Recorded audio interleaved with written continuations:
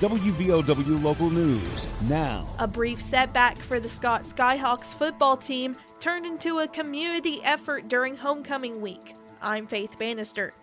A large pile of wood was collected for a huge bonfire to celebrate homecoming week for Scott. However, it was prematurely burned in the early hours of Wednesday morning. Scott High School's principal, Dr. Jacob Messer, posted on social media that he believed the spoiling of the bonfire was meant to dampen school spirit and ruin homecoming festivities. The dampening didn't last long, as a community-wide call for wood and old pallets quickly rebuilt the pyre, and the bonfire went off without a hitch, a huge bonfire that could be seen from the US 119 bridge. Scott will host the Logan Wildcats Friday evening. WVOW News is brought to you by Logan Regional Medical Center. Are you or a loved one suffering from a chronic wound that won't heal?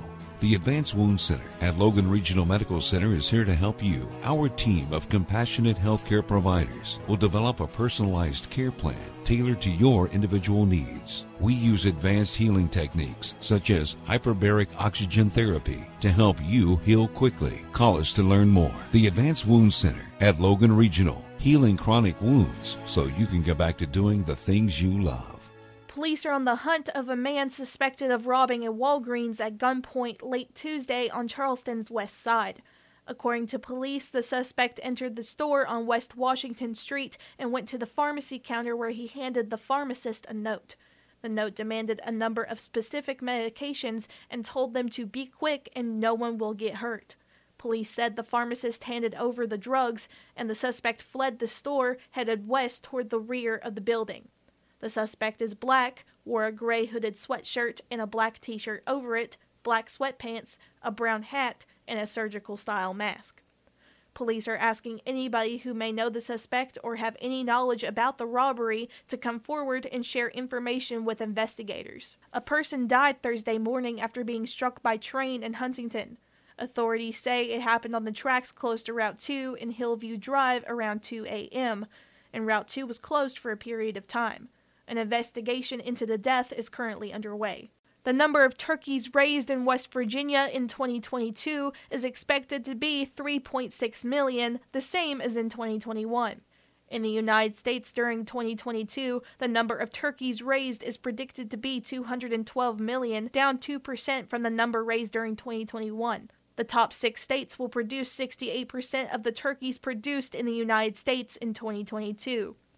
Minnesota produces the most turkeys with 37.5 million, a 7% decrease from the previous year. North Carolina produced 28 million turkeys, a 7% decrease from their previous year.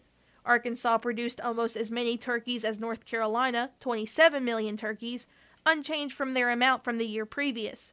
Missouri produced 17.5 million turkeys, a 3% increase over the previous year, and Virginia is up 1% from last year with 14.6 million. Get local news on demand at WVOWradio.com or on your smart device. This is WVOW Logan. Here's the Coalfields forecast from the Storm Tracker 13 Weather Center. I'm Storm Tracker 13 Chief Meteorologist Spencer Atkins. You know, we're looking at some nice weather here, although we do have a quick-moving cold front that'll come through Friday with just the tiniest chance of a little sprinkle. Other than that, today we have sunshine at about 70, 50 or so overnight. Then here comes that just fast-moving cold front that will bring us more clouds than sun. Let's call it a 20%, 15% chance of a very quick passing shower. 39 overnight, 55 Saturday, and 35 Saturday night. That could bring us some frost. I'm 13 News Chief Meteorologist Spencer Atkins. Listen throughout the day or click on tristateupdate.com for more weather information from the Storm Tracker 13 Weather Center.